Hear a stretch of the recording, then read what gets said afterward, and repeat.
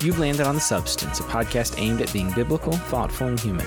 Join us here every other week as we engage the culture without the culture war.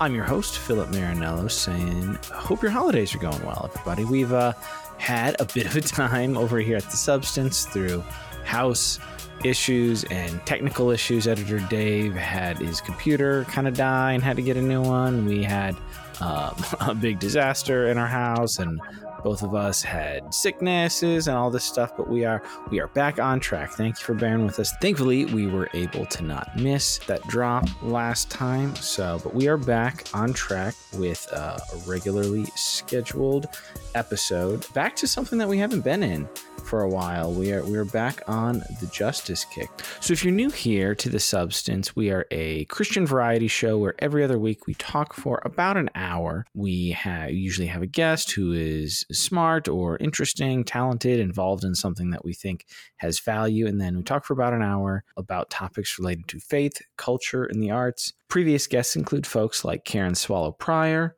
Robert P. Jones, and campaign founders Justin Giboney and Sho Baraka, and Jamar Tisby. On this episode, we're joined by Matt Martens. Matt is a lawyer. He has a theology degree. He is somebody who, when you look at their resume and their profile, I got very excited about somebody who looks like him, who comes from where he comes from, has the pedigree he has, writing seriously and biblically and thoughtfully on justice. We talk about this towards the end of the episode, but I mean, I really appreciated his heart on him being a friend to the white conservative evangelicalism to whom he is trying to get the truth of loving neighbor and just the truth of the brokenness of systems. We've talked about this since the beginning of the show, that it's not only important to make sure we are individually acting rightly and thinking and living ethically, that we are collectively as individual churches or municipalities or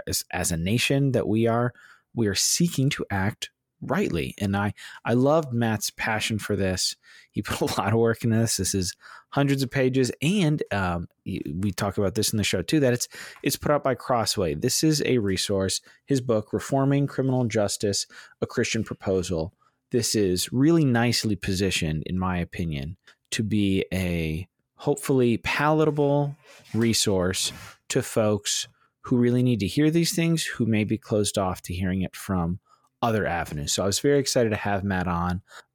It was a really encouraging conversation, and I'm excited to see hopefully this book, this resource out in the world, do some good. So here's my conversation with Matt Martens on reforming criminal justice. Matt Martens, welcome to The Substance. Hey, thanks for having me. I'm glad we were able to. This happens occasionally with guests, and I always feel bad. We have been playing back and forth Twitter tag on the scheduling for quite some time, so glad we were able to make this happen. Well, my fault probably as much as anybody's, so thanks. Glad we could make it work. The end of the year, like the last quarter, just gets hard. Yeah. Really kind of from September on, but really, yeah, the last 3 months of the year is a challenge sometimes. So too much vacation. or not enough, depending on your perspective there. So yeah, I'm excited about this. I think I started following you a while back when I saw that you were working on a book, Reforming Criminal Justice, and your background. And I'm interested in talking about that. Your background rather being both having a theology degree as well as a law degree and a career practicing law. But I'd love to hear, since I found you through the book, I'd love to hear about your own personal, what's your social, religious background? Where did Matt Martens come from for the folks who are coming to you fresh? Well, Matt Martens came from a Christian family. I grew up as a Christian. People ask me, when did you become a Christian? I mean, I can point to a prayer as a child, the sinner's prayer. But the reality was I heard the gospel from a young age and don't remember a time when I didn't believe. My parents were faithful Christians. My dad was a pastor of a Baptist church in New Jersey for 36 years. And I have been a Baptist my whole life. I probably had a period after moving to the South as an adult where I started to wonder, about this Baptist thing, not because I had a different view about believers' baptism, but because my experience of being a Baptist in the South was very different than my experience of being a Baptist in the Northeast. So I had this, that's probably part of what prompted seminary to some degree, to try to sort through some questions. And I came out the other side more conservative and more orthodox theologically than I started, and more committed than ever to being a Baptist. So tell me, with that background, your book is on criminal justice. You have a law degree. Where in in your spiritual heritage, what role did justice play? I know that different sects of the Baptist Church have had different roles in history in various ways, but what was the role? How did you understand justice formatively? It's interesting. I think one of the things that's really influenced my thinking on justice is my understanding of sanctification as part of salvation. And I write about this in the book because I think I grew up in what I'd call dispensational world of Christianity, and now I live more in reformed world, as I call it.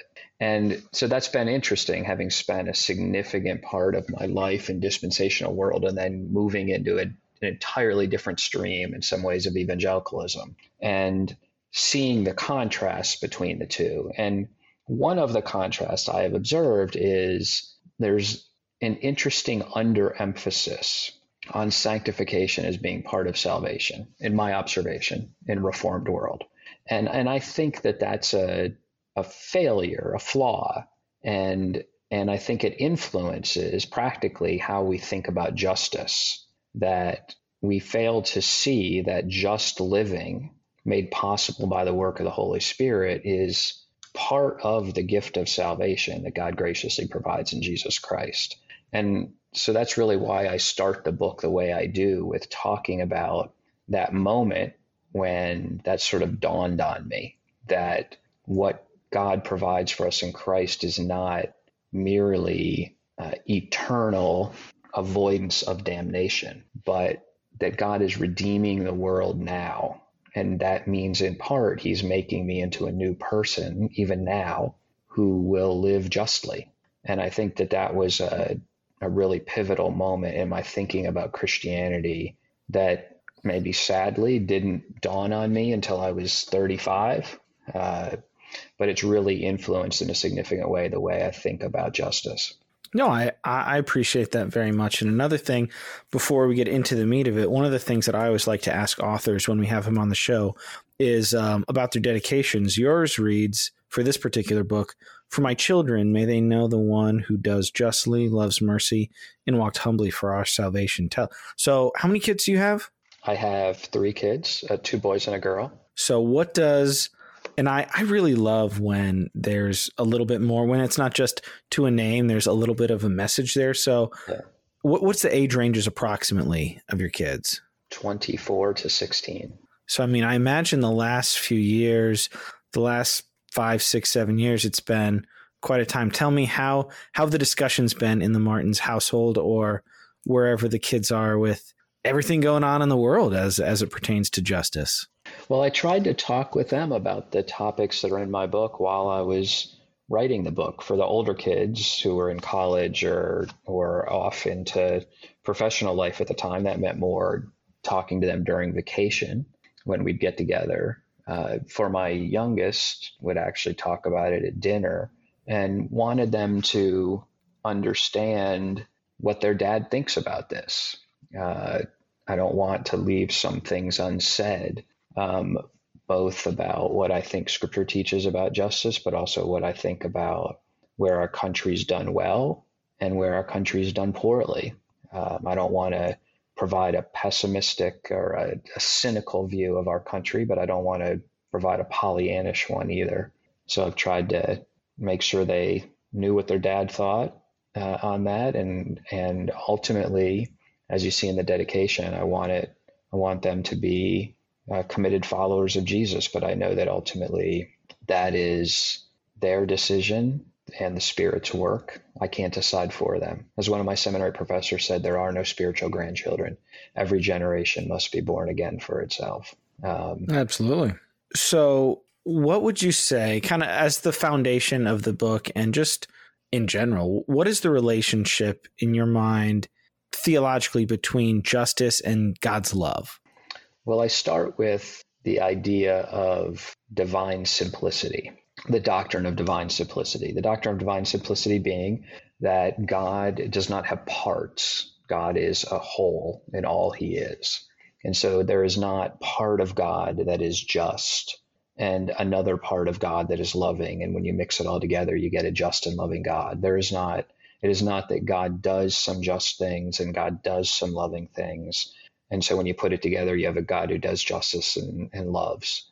The doctrine of divine simplicity is meant to capture the idea that God is just and God is love in all he does. He is loving in all he does, and he is just in all he does, which means that justice and love are not in conflict or in tension. They may be in our minds as finite human beings, but they're not ultimately in tension, that God is both just and loving at the same time. And so what I really was trying to explore in the book is, how do you reconcile those concepts which to us at times feel inconsistent? And the short answer is that I believe, in agreement with Augustine, that justice is giving to everyone their due, and that what people are due, Scripture teaches, what people are owed is our love, which I think is a profound concept, because I tend to think of love as discretionary, as you're lucky if you get my love, right? And that's not what Scripture teaches, that it is our obligation to love our neighbor as ourselves. It's our moral obligation. Our neighbors have a claim on our love. They are owed our love. They are due our love. And so justice is giving everyone their due, and what people are due is my love. And Christians understand love to mean seeking the good of another. And so to do justly, meaning to love, is to seek the good of others. And what that will look like in different contexts will differ. And what it will look like for particular people in particular situations will differ. What seeking the good of a crime victim looks like will be somewhat different than seeking the good of a crime perpetrator. But the key point is that my obligation is to love them both, is to seek their good. It's not to seek the wrongdoer's harm. It's to seek his good. Now that may mean punishing, and usually will mean punishing, but it's punishing with the goal of seeking his or her good. And I think that mindset, that orientation as we think about punishing wrongdoers, is critical to getting justice right for the Christian. I completely agree. One of the things, just kind of generally, I'm curious about, as you've done this work, as you've spoken up in various circles, what sorts of responses have you gotten from various circles? It's interesting. My dad read the whole book. Longtime Baptist pastor, you said? Longtime Baptist pastor, PhD, seminary degree. He read the whole book during the editing process. And he said to me, the pushback you're going to get is your relentless insistence that we have to love wrongdoers. And he wasn't expressing his disagreement. He was predicting what I would get. Humorously, probably from people of faith whose theology is based on wrongdoers receiving good things.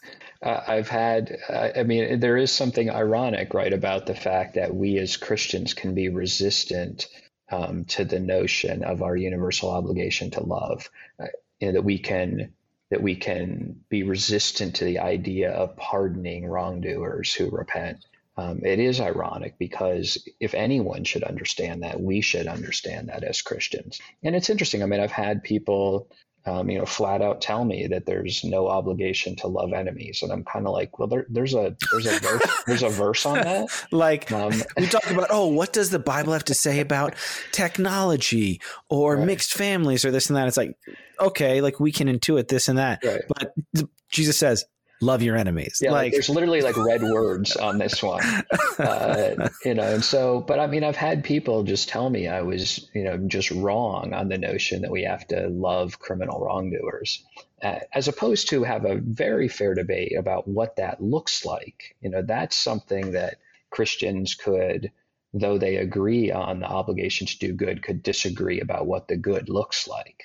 I've been surprised at times where I have people, affirmatively arguing to me that you don't have to love the wrongdoers. They've affirmatively argue that that obligation to love your neighbor is not applicable to the role of government officials, that there's sometimes the verse invoked is, give unto Caesar the things that are Caesar's, and to God the things that are God's. And so some people see that as creating this dichotomy where you live your public life in a different way with a different ethic than as a private person. And I don't read scripture that way. I understand our obligation is to love even in enforcing the law. I think Jesus made that plain when he said the whole law of the Old Testament, which was included within that, was a criminal law. And he said that whole law was summed up in the idea of loving God and loving your neighbor. So I don't see a distinction, or I don't draw a line and say there's some area of my life or some people in my life that I get not to love. My obligation is to love. And the hard question is working out what that love looks like. Well, yeah, because that's where it goes from being theology or an interesting discussion to costing something, right? Right. Yeah. I mean, it's funny. I was talking to my dad this morning. I usually talk to him on Wednesdays on the ride into work, and he had listened to a sermon recently on this topic, and the speaker had been speaking about the idea that, if you love those who love you, as Jesus said, who cares? Like even the tax collectors do that. And it's like loving crime victims. Like, well, of course we love crime victims. That's our instinct. That's easy to do. Mm-hmm. The world does that. What's hard to do is love the enemy, love the unjust aggressor, love the wrongdoer, love the criminal. And that's what I think sets Christians apart, is that we recognize that they're both image bearers and both entitled to our love. No, I mean, absolutely. So your first two chapters both deal directly with social justice. And I'm curious, from your vantage point, with your history and your experience, what do you make of the both political and religious factions who have made social justice in and of itself something to be feared or ousted from the midst or demonized or things like that? What do you make of that? I think that there's to some degree, a definitional problem. And to some degree, there is an ideological issue that's buried in some of the language that can be scary to people. And so when I talk about social justice, I try to make clear in the book, I'm not talking about progressive politics. I'm not talking about critical theory. I'm not trying to import through my use of the term ideological baggage that it carries today, that some people might say, well, that's actually not just, and I don't agree with that. And I'm not trying to fight that fight. What I'm trying to do when I use the term social justice is capture the idea that we can commit injustices against each other one-on-one, and we can commit injustices against each other by structuring society in a way that unjustly, unfairly disadvantages other people. And that idea, that concept of social justice, that use of the term, has a long history in Christian thought. Social justice is specifically included in Catholic social teaching. There's Baptists like Carl F. H. Henry who are using the term regularly, or John Stott. And what I want to do is try to capture that idea that society can be structured in unjust ways. And one of the ways we structure society is through the criminal law. And so we need to think about not just, well, I'm not committing a crime against you. That's great. I appreciate appreciate the fact, right, that you're not robbing me. But you could be organizing society in a way that allows other people to rob me, that facilitates and legalizes and authorizes robbery. And so that would itself also be an injustice. And I want us to think at that systemic or structural level. As Isaiah said in chapter 10 of his book, woe to those who issue unjust decrees, that you can issue laws or decrees in a way that are unjust, and there's a woe to them just as much as those who rob you at gunpoint in an alley. Why do you think, or what's your position on people who identify strongly as Christian of the conservative variety? Why can it be so difficult for folks like that, which is the that's where I came from. Why is it so hard sometimes to think about things in that systemic societal view? Because I mean, I grew up like depravity was hit hard. I got a lot of that. But then whenever people would bring up, oh, like these systems have issues that are flawed, that are harming people, it's like, no. Like that's not something we can entertain. And so where do you think the disconnect is? I wonder whether some of it is an emphasis or a description of salvation as being almost entirely, if not entirely, individual and not cosmic. Again, when I mentioned earlier that sort of transformational moment when I was 35 and I suddenly understood salvation as cosmic, that God is making all things new. Someone recently asked me in some event I was at about my understanding of the gospel. And I said, when I sat in the membership interview in my church and the pastor asked me to explain the gospel, I said, behold, he who sits on the throne says, I am making all things new. That right there is the best news you will ever hear, that there is somebody on the throne and he is making all things new. Now that means in part that he's making me new through Christ, but he's making way more than me new. He's making everything new. But once you recognize that everything needs to be made new, that means everything's broken. It's not just that I am a sinner, though I am a sinner. It's that my sin broke everything. You know, when you see in Genesis 3 that God curses the dirt, I mean, yes, there's a lot of senses in which that's like, you know, yes, it caused thorns to grow or whatever. But I love that reference to the dirt because it's like, if you curse the dirt, everything between here and the dirt is cursed. It's like, yep. if it's cursed all the way down to the dirt, then there's nothing that's not cursed because there's really nothing lower than dirt. And I think we fail to recognize at times the fact, we don't emphasize enough, I think sometimes in Christian circles, in conservative Christian circles, the magnitude of the fall, the magnitude of its effects, not just that I'm a sinner, that everything broke in Genesis 3. Everything. Well, and the systems were made by those broken people too. Like, right. It seems like it shouldn't be that hard. But I think that there is part of it, I think, is the way we present the gospel. Part of it is the very individualistic mindset of Americans. I think that's huge. Right? You kind of put those two things together and maybe you get the very individualistic presentation of the gospel because we have a very individualistic culture. But it seems like my best guess is that there's something about that individualism in both the American mentality and in our presentation of the gospel that causes us not to see that systems can be broken in a way that affect people. Absolutely. I like your approach of having it be other-centered and having truly, like, some people like to hand wave it, but I'm always kind of flabbergasted when folks of faith dismiss the plea of like the love of neighbor being central to our ethic and our life and the work we do and the people we vote for and the things we support. Talk to me about why love of neighbor is so important. Well, love of neighbor is so important because Jesus repeatedly in the Gospels identifies it really as the core of what it means to be a follower of him. I mean, it's interesting, the phrase, love God with all your heart, soul, mind, and strength, and your neighbor as yourself. In particular, that phrase, love your neighbor as yourself, appears 8 times in Scripture. It appears in Leviticus the first time. It appears repeatedly in the Gospels, as I mentioned. It appears in Romans 13, interestingly. It appears in James and Galatians. It's kind of one of those things that it seems important because everybody keeps saying it.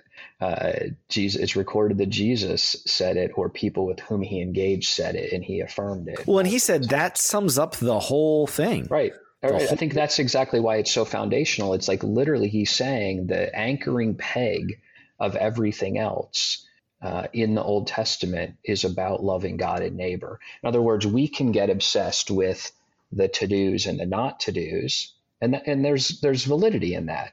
But he's trying to say, but don't lose sight of what all of that is flowing out of, because you can end up in a world where you're doing the to-dos and not doing the not to-dos, but you're not doing it with the goal of loving, right? You can follow all the rules and be oriented in the wrong direction. And so when he tells us that the whole law and the prophet hangs on this, that the whole law and the prophet is summed up by this idea of loving God and loving neighbor, I think it's important to step back and say, okay, so I need to be thinking of others with this mindset when I do these things. It's not just go through the motions.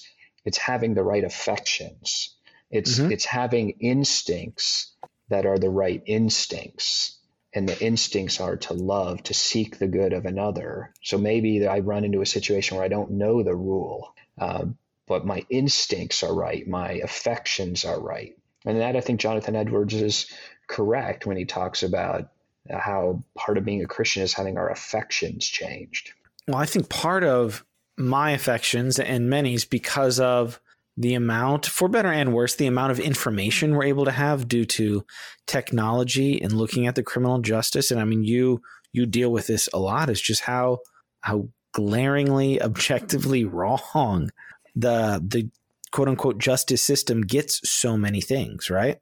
Yeah. And I think part of we have sort of two problems. One, we could have people who just sort of their justice instincts are wrong. Their instincts about loving are wrong.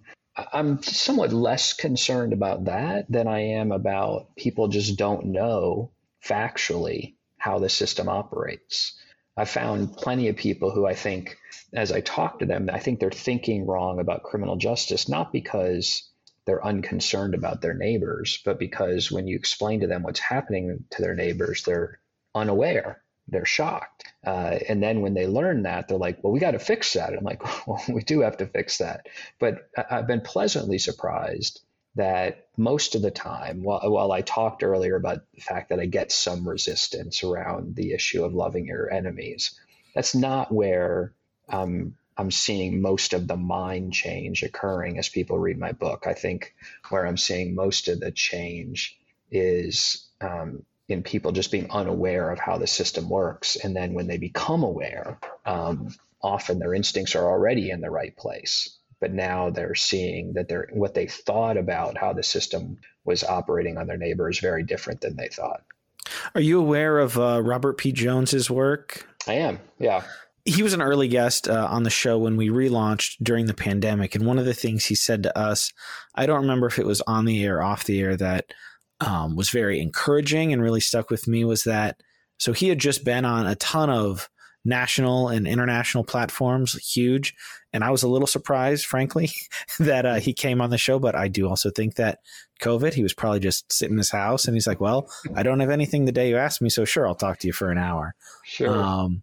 But he said, like, no, it's great to do all these big platforms, blah, blah, blah, blah, blah, like millions and millions of viewers. But I think that like your guys' audience, like the church, and frankly, a lot of like where we came from, like the white conservative, that section of the church needs to hear some of this stuff. So there are a lot of really great resources out there that for various reasons, people who identify as conservative, they are maybe reticent or opposed to using those resources. So when I saw that somebody who looks like you with your theological and your law background, your like when somebody in the mold of you is saying this stuff, I'm encouraged that hopefully the people who are maybe unaware, it's maybe a misplaced sense of pride or identity.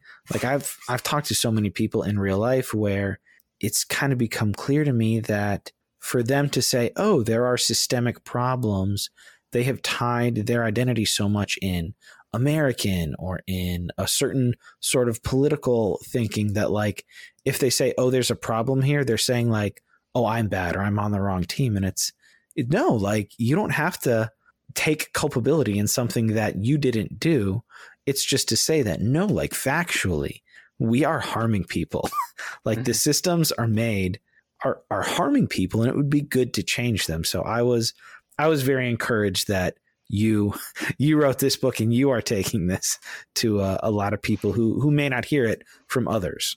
Well, I think that that's really true. In other words, I'm writing as a friend to friends. I think too many times books are written by outside critics. And for a lot of people, understandably, that's harder to hear. And so I'm writing as an insider.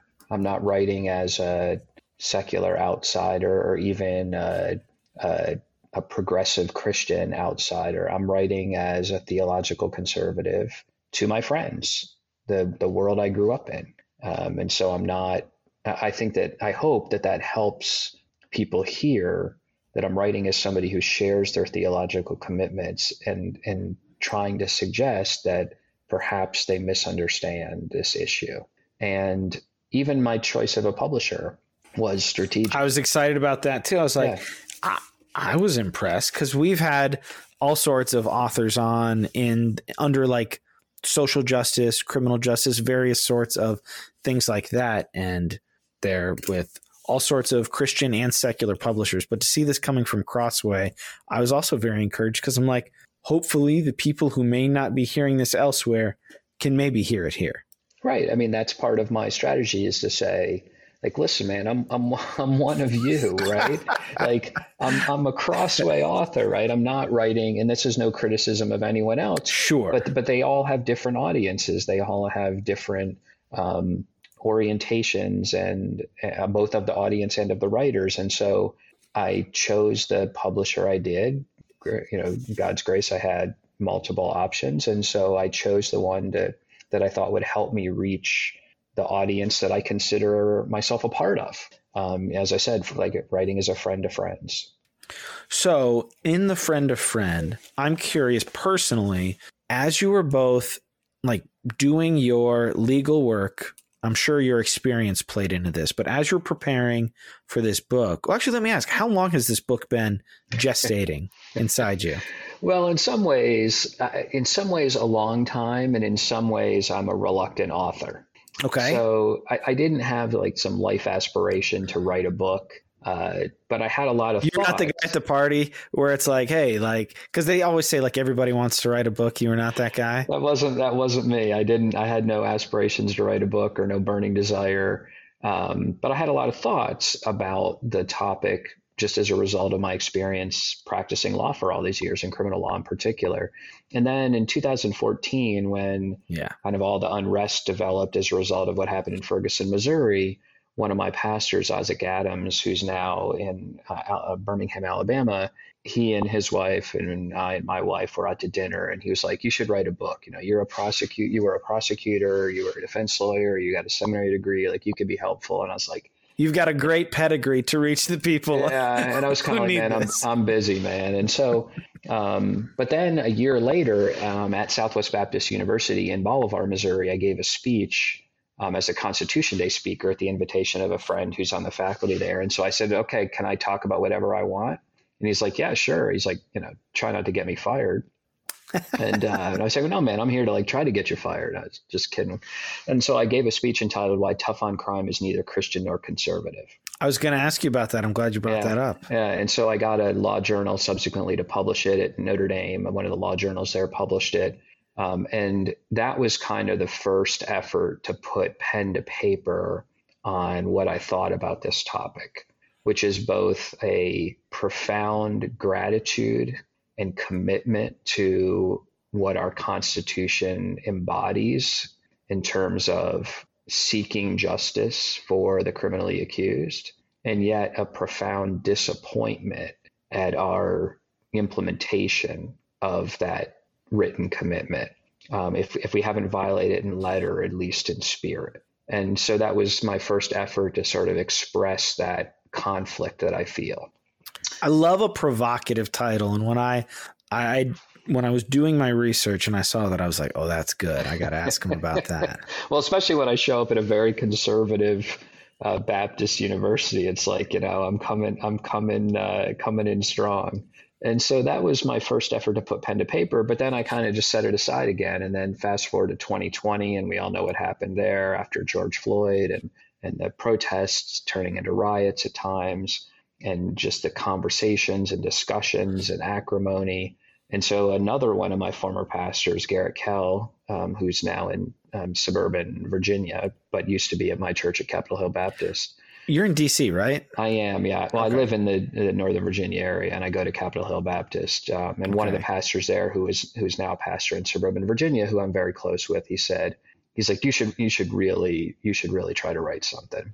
And I was like, man, again, I don't have any aspirations to be a book author. I wouldn't know how to get in touch with a publisher, and I don't know what they want in any event.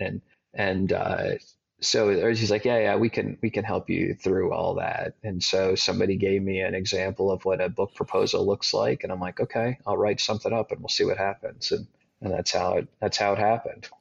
So once you decided to do it, 2014, I was going to ask you about too, what role that played. So maybe some seeds there from the 2014 to 2020 through the process of writing it. As you were doing research specifically with this book in mind, what were some of the things that were the most egregious to you when you were looking for statistics and stories to kind of help people who may be predisposed against seeing systemic errors? What were some of the things that you saw as, if I can hopefully just tell them the truth, they'll maybe see these things? What were some of those? It's interesting, and I'll flag a couple. Just at a macro level, when I started researching it, I was surprised that things were worse than I thought. Things were worse than I had understood them to be. In other words, I knew some things were bad. I did not appreciate even myself how bad. But then as I started researching, I was like, oh, I got lots of ammunition here. So, for example, I was aware of the fact that we don't do a great job on the right to counsel for the poor, despite the fact that it's been 60 years this year since we promised that through the Supreme Court decision of Gideon versus Wainwright. What I was just not aware of how awful our provision of counsel for the poor is. And that's not a knock in any way, shape, or form on the people who do those jobs. Those folks are some of the most phenomenal people out there in terms of their commitment and their sacrifice. A lot of great specific stories about them, like the individuals who is super understaffed from what I understand, but the people who actually do it. They're amazing. Like, they're committed to it. They're there because they believe in its importance to our constitutional order and to justice for the poor. But we wildly understaff and underfund that system in a way that gives me grave concern about the output of the system. Because if you're arming one side with a professional, a lawyer who's well resourced, and then you put someone on the other side who's under resourced, you're risking getting inaccurate results. And so, just as I dug into the statistics around that, about how the ABA has done studies in state after state, and what they found consistently is that states fund about 1/3 the number of lawyers that are needed to handle the caseload for the poor. It's not hard to do the math. I mean, you take the types of cases that are prosecuted in that state. They've done studies to determine how many hours it takes to handle the average rape case, or the average murder case, or the average burglary case. How many hours do you need to devote to it to handle it competently? And you kind of do the math, and you can figure out how many lawyers you need for that state's caseload. And consistently, only about 1/3 of the number of lawyers needed are being provided. And so you could have the most committed people in the world, but if they've got 3 times as many cases as they can competently handle, that's going to create issues. You have states like New Mexico, where for any crime other than first-degree murder, so for every crime up to second-degree murder, the state pays a flat fee for your criminal defense of $800. I tell people my son. How many hours does that get you? Right. I mean, I tell people my son recently, my youngest son, got a little car wreck, and he tore the rim, or the tire, off the rim of his on one of the tires of his car. He tore the tire off the rim, and it would cost me like $700 something to fix that. And I'm like, so when someone's life is on the line, we will pay their lawyer in New Mexico a little more than fixing a bad tire. The statistics are really bad in terms of what we're what we're doing. And this creates a real issue of two systems of justice, one for the rich and one for the poor. It creates risks to accuracy when your lawyer can't spend enough time investigating and testing the evidence. And so it creates issues about whether people can stay in that profession long term because of the financial pressures it places on them personally. Right? Like most people don't get into law to get $800 a case.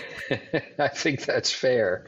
And nor is it really, even more than that, you have comparably senior prosecutors and defense and public defenders in the same county are paid different. So counties will often pay 20% more for a prosecutor of 15 years seniority than they will pay for a public defender of 15 years seniority. It's a common phenomenon I saw where there's just a gross disparity in pay.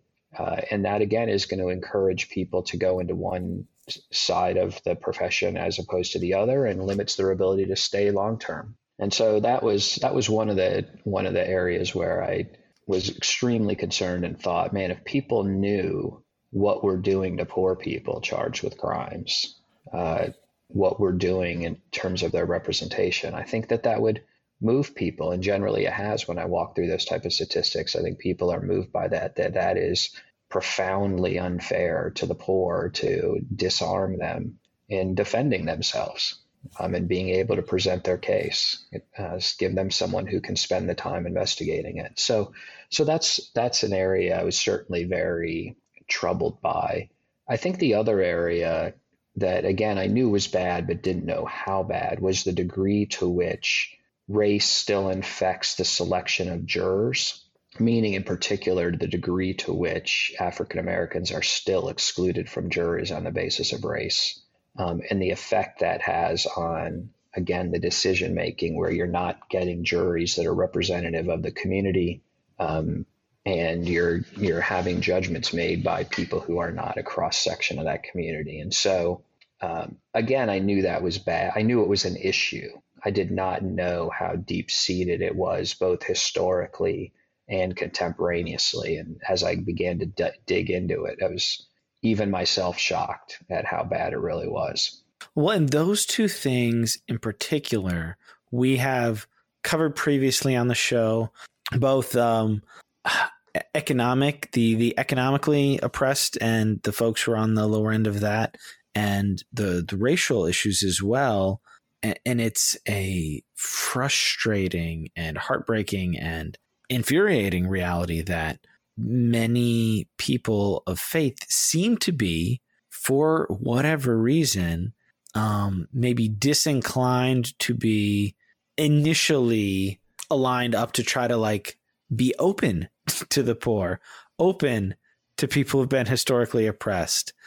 Maybe their default is suspicion or I don't want to hear that. What has been for the people that you've shown, hey, no, these are the hard numbers. What kind of responses have you gotten to those?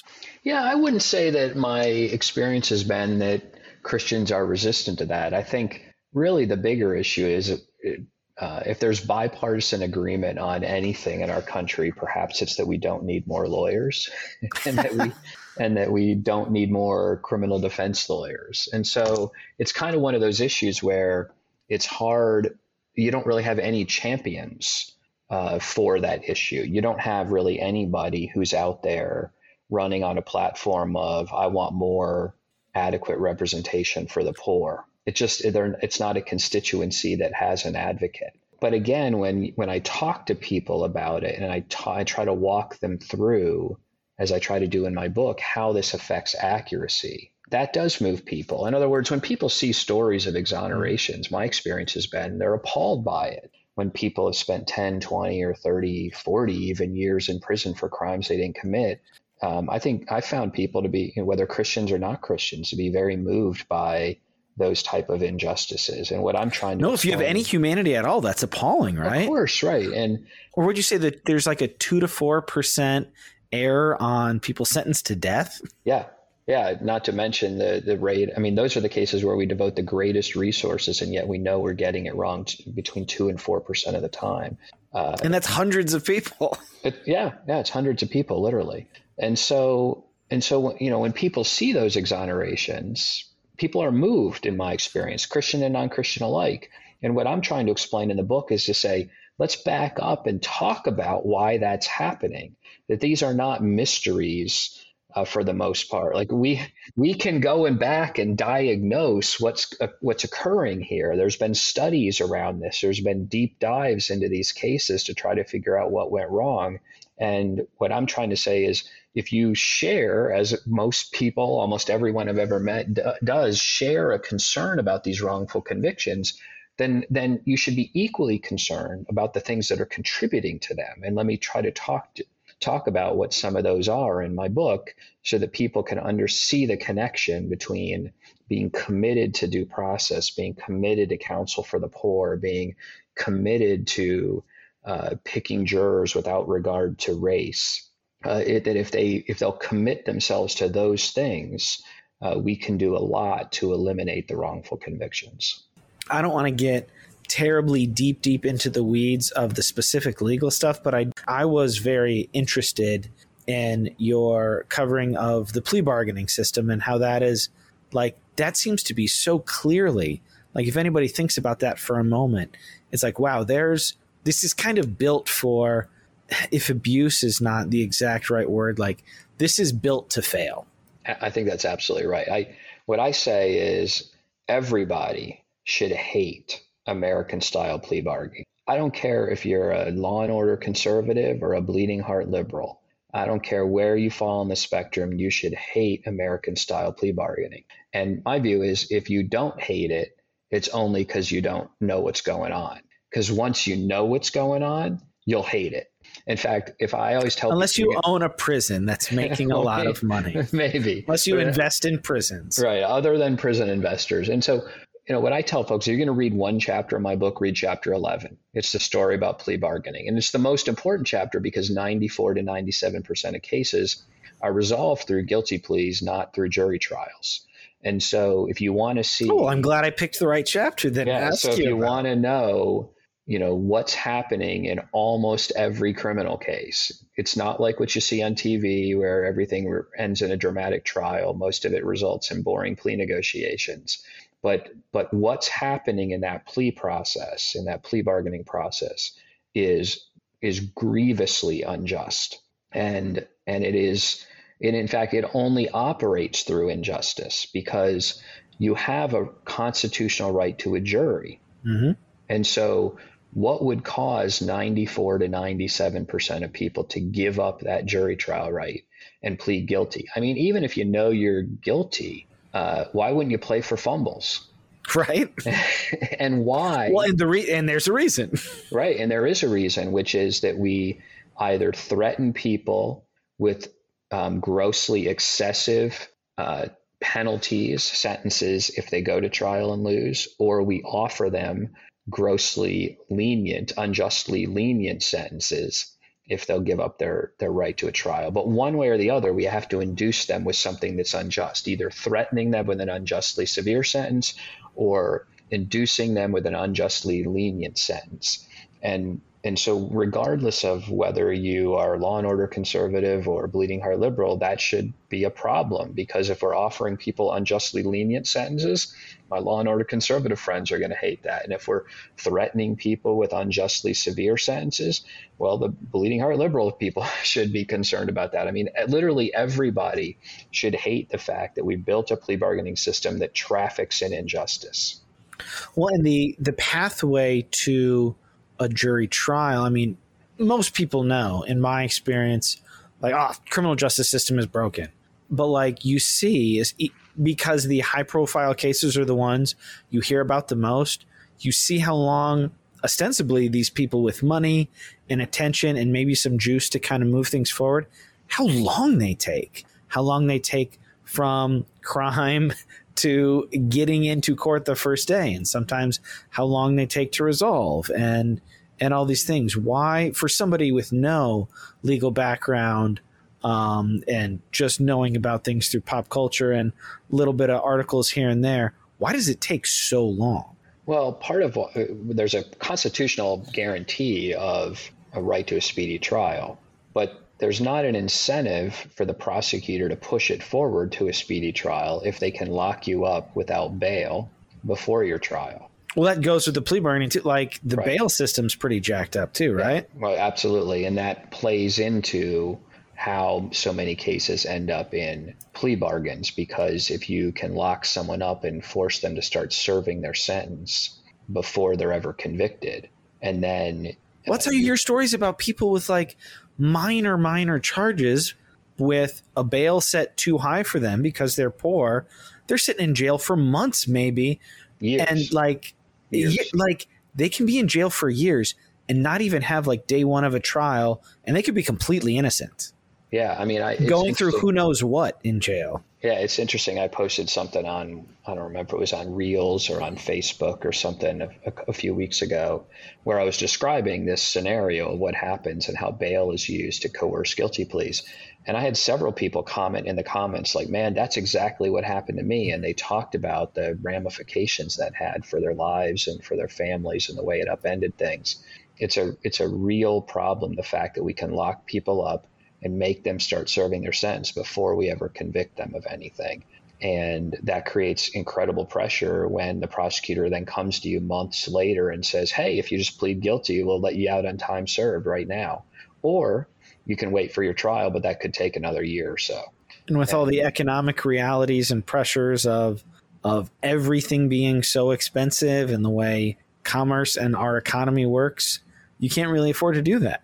Yeah, no, exactly. People have rent to pay and they're getting evicted from their house and their kids are getting farmed out and they're risking sexual assault while they're in prison and they're not getting medical treatment maybe for a situation that they're facing. And so it just creates incredible pressure to plead when you've put people in jail and forced them to start serving their sentence before you convict them. And that's the reality of what's happening when we deny people bail.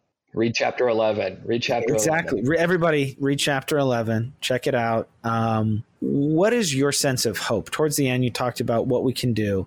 Give me the short version. Give our listeners what, if somebody is aware or unaware, they read the book or they listen to this episode, they start to get fired up tangibly, besides share this knowledge with other people, which we definitely should do. Hopefully kind of get some collective momentum. But with whatever collective momentum there is, what can we do?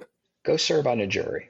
Like the single most common question I get as a lawyer over my last 27 years of being a lawyer is people coming up to me saying, how can I avoid jury service? Yeah. Right. And what I say to folks is like, man, if you turn that down, someone less just than you might take the opportunity. You know, we are unique among people of the world in the history of the world who have an opportunity to play a part in administering justice. I mean, I talk in my book about 3,285 people since August of 1889 have been exonerated after having been convicted of crimes they didn't commit. And those could have been avoided if one person on that jury said, I'm not going to convict, the evidence is too shaky. Because in this country, a single person can hang a jury, can prevent a jury from convicting. And so you have a real opportunity either to do justice for a crime victim by helping make sure that a fair verdict is returned, or protecting a falsely accused. It's an enormous responsibility, but also a privilege that we have in this country, that we get to stand between the people, our fellow citizens, and the state. The state can't throw you in jail just because the state wants to throw you in jail. They've got to convince your fellow citizens that you deserve it. And it's an enormous opportunity to play a part in the justice system. And so I tell folks, don't when that jury summons comes, don't like groan and be disappointed. View it as seriously, like view it as an enormous opportunity. No, I know that. A couple months ago, I got one and I was like, yeah, all right, okay. One of the best things anybody's ever told me about my book is that when they finished reading it, a few weeks after they finished reading it, a jury summons came in the mail and they were excited. And I was like, man, that right there, if that's all I accomplish is encouraging Christians who are committed to justice, encouraging them to be enthusiastic about their opportunity to be part of that justice through jury service, then I'm a happy person in terms of what I've accomplished through the book. As far as organizing or voting, what sorts of questions ought we to ask of people who are seeking our vote and support in regards to criminal justice? That what are the sorts of questions we could ask? What are the sorts of things to look for on websites or platforms?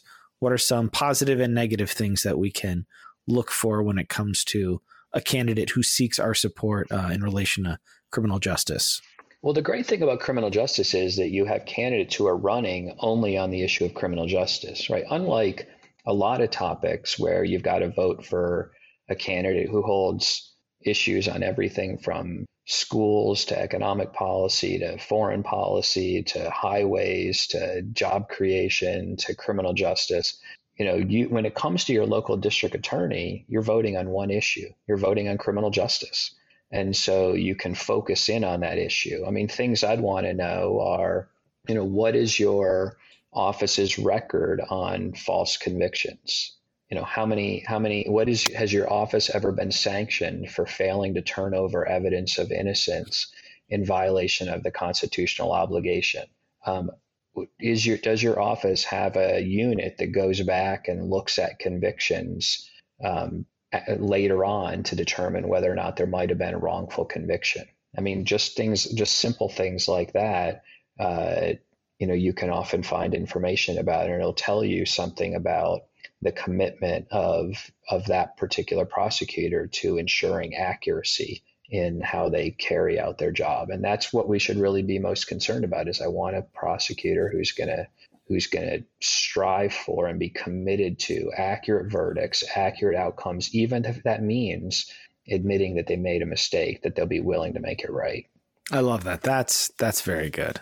Well, Matt, any last anything that you would like to leave folks with personally as an encouragement, as a charge in relation to these things, other than check it out? Again, I'm very excited. Get this for your very conservative relative who you may have had a hard time having these conversations with elsewise. Crossway, it's written by a lawyer with a theology degree at Mark Dever's church. Like this is going to be hopefully a very successful a resource. Yeah, Reforming Criminal Justice to Christian Proposal is the title. And what I'd leave people with is this, that we need to both strive for justice now as Christians in this life, but also recognize that our hope is in justice in the end, that it is good and right to continue to push for our system to be better. And I want it to be better. I wrote 356 pages of a book about how I want it to be better. But I also want to always bring us back to, as Christians, that our hope is the hope we confess in our churches across the ages every Sunday when we recite the Nicene Creed and we say, "He will come again in glory to judge the living and the dead, and his kingdom will have no end." That however far short our system falls now, as Christians, we're not without hope. If someone goes unpunished in this life, we're not without hope. No murderer, no abuser, no corrupt judge, no incompetent defense lawyer, no dirty prosecutor, or even honorable prosecutor will have the final say. God will set all wrongs right. And so we can have hope in the face of discouragement at times over how our justice system operates. We can have hope knowing that no crime will go unpunished in the end. God will set it all right. And he can, for those who are mistreated by the system, he can restore, and he will restore the years that the locusts have eaten. And so I think we can bring as Christians a unique perspective to criminal justice because we are motivated by our faith to strive for justice and assured by our faith that justice will ultimately be rendered. I appreciate that. Especially when you see those stories about people that have just been so abused by the system that's not the end.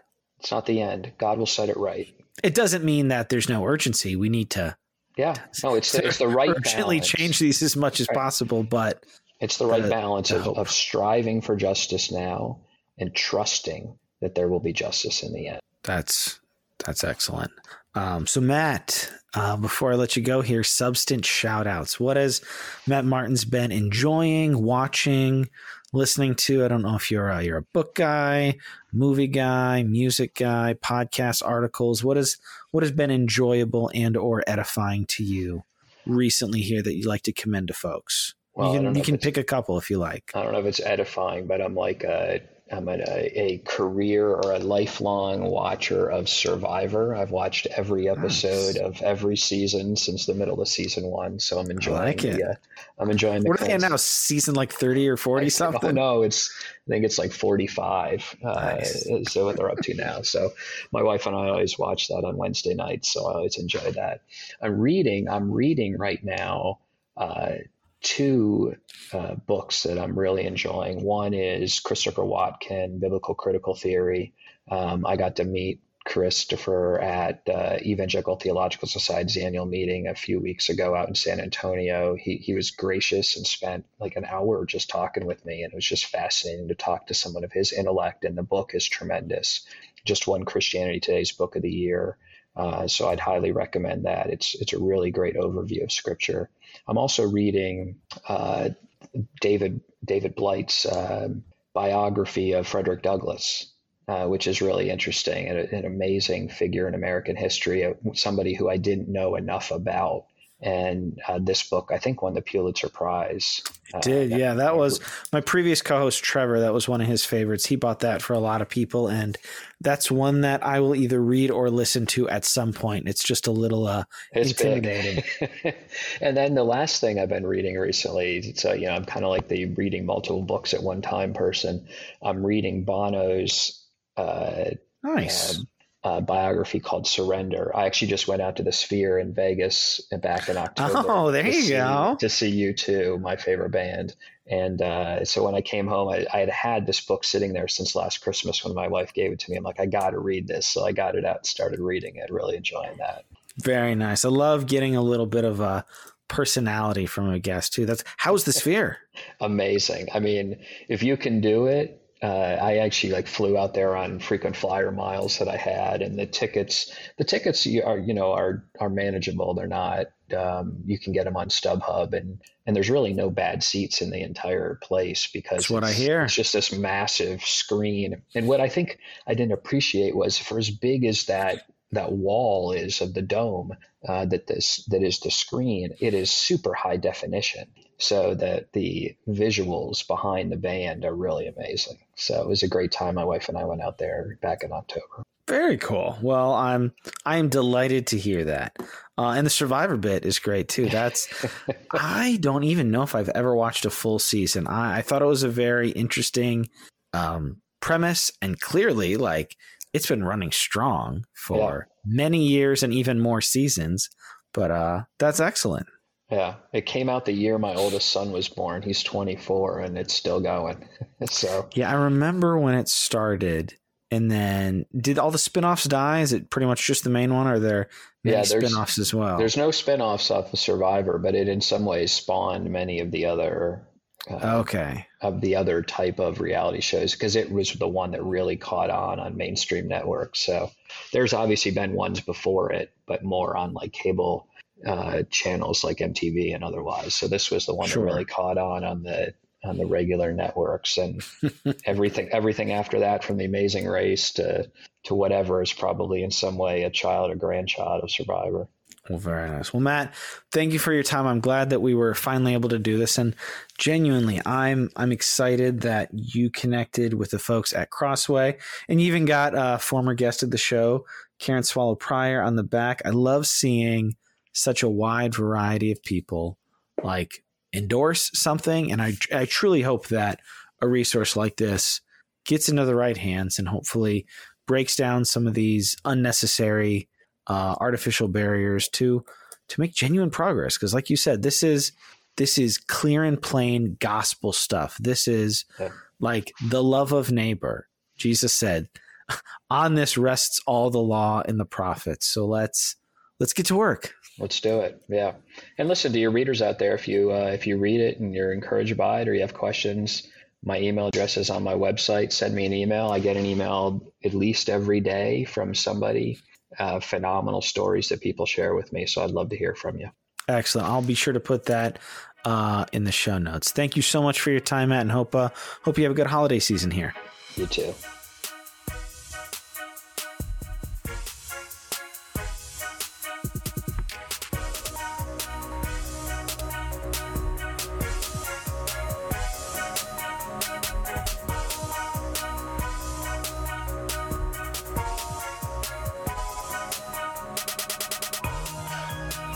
So there you have it. That was my conversation with Matt Martens.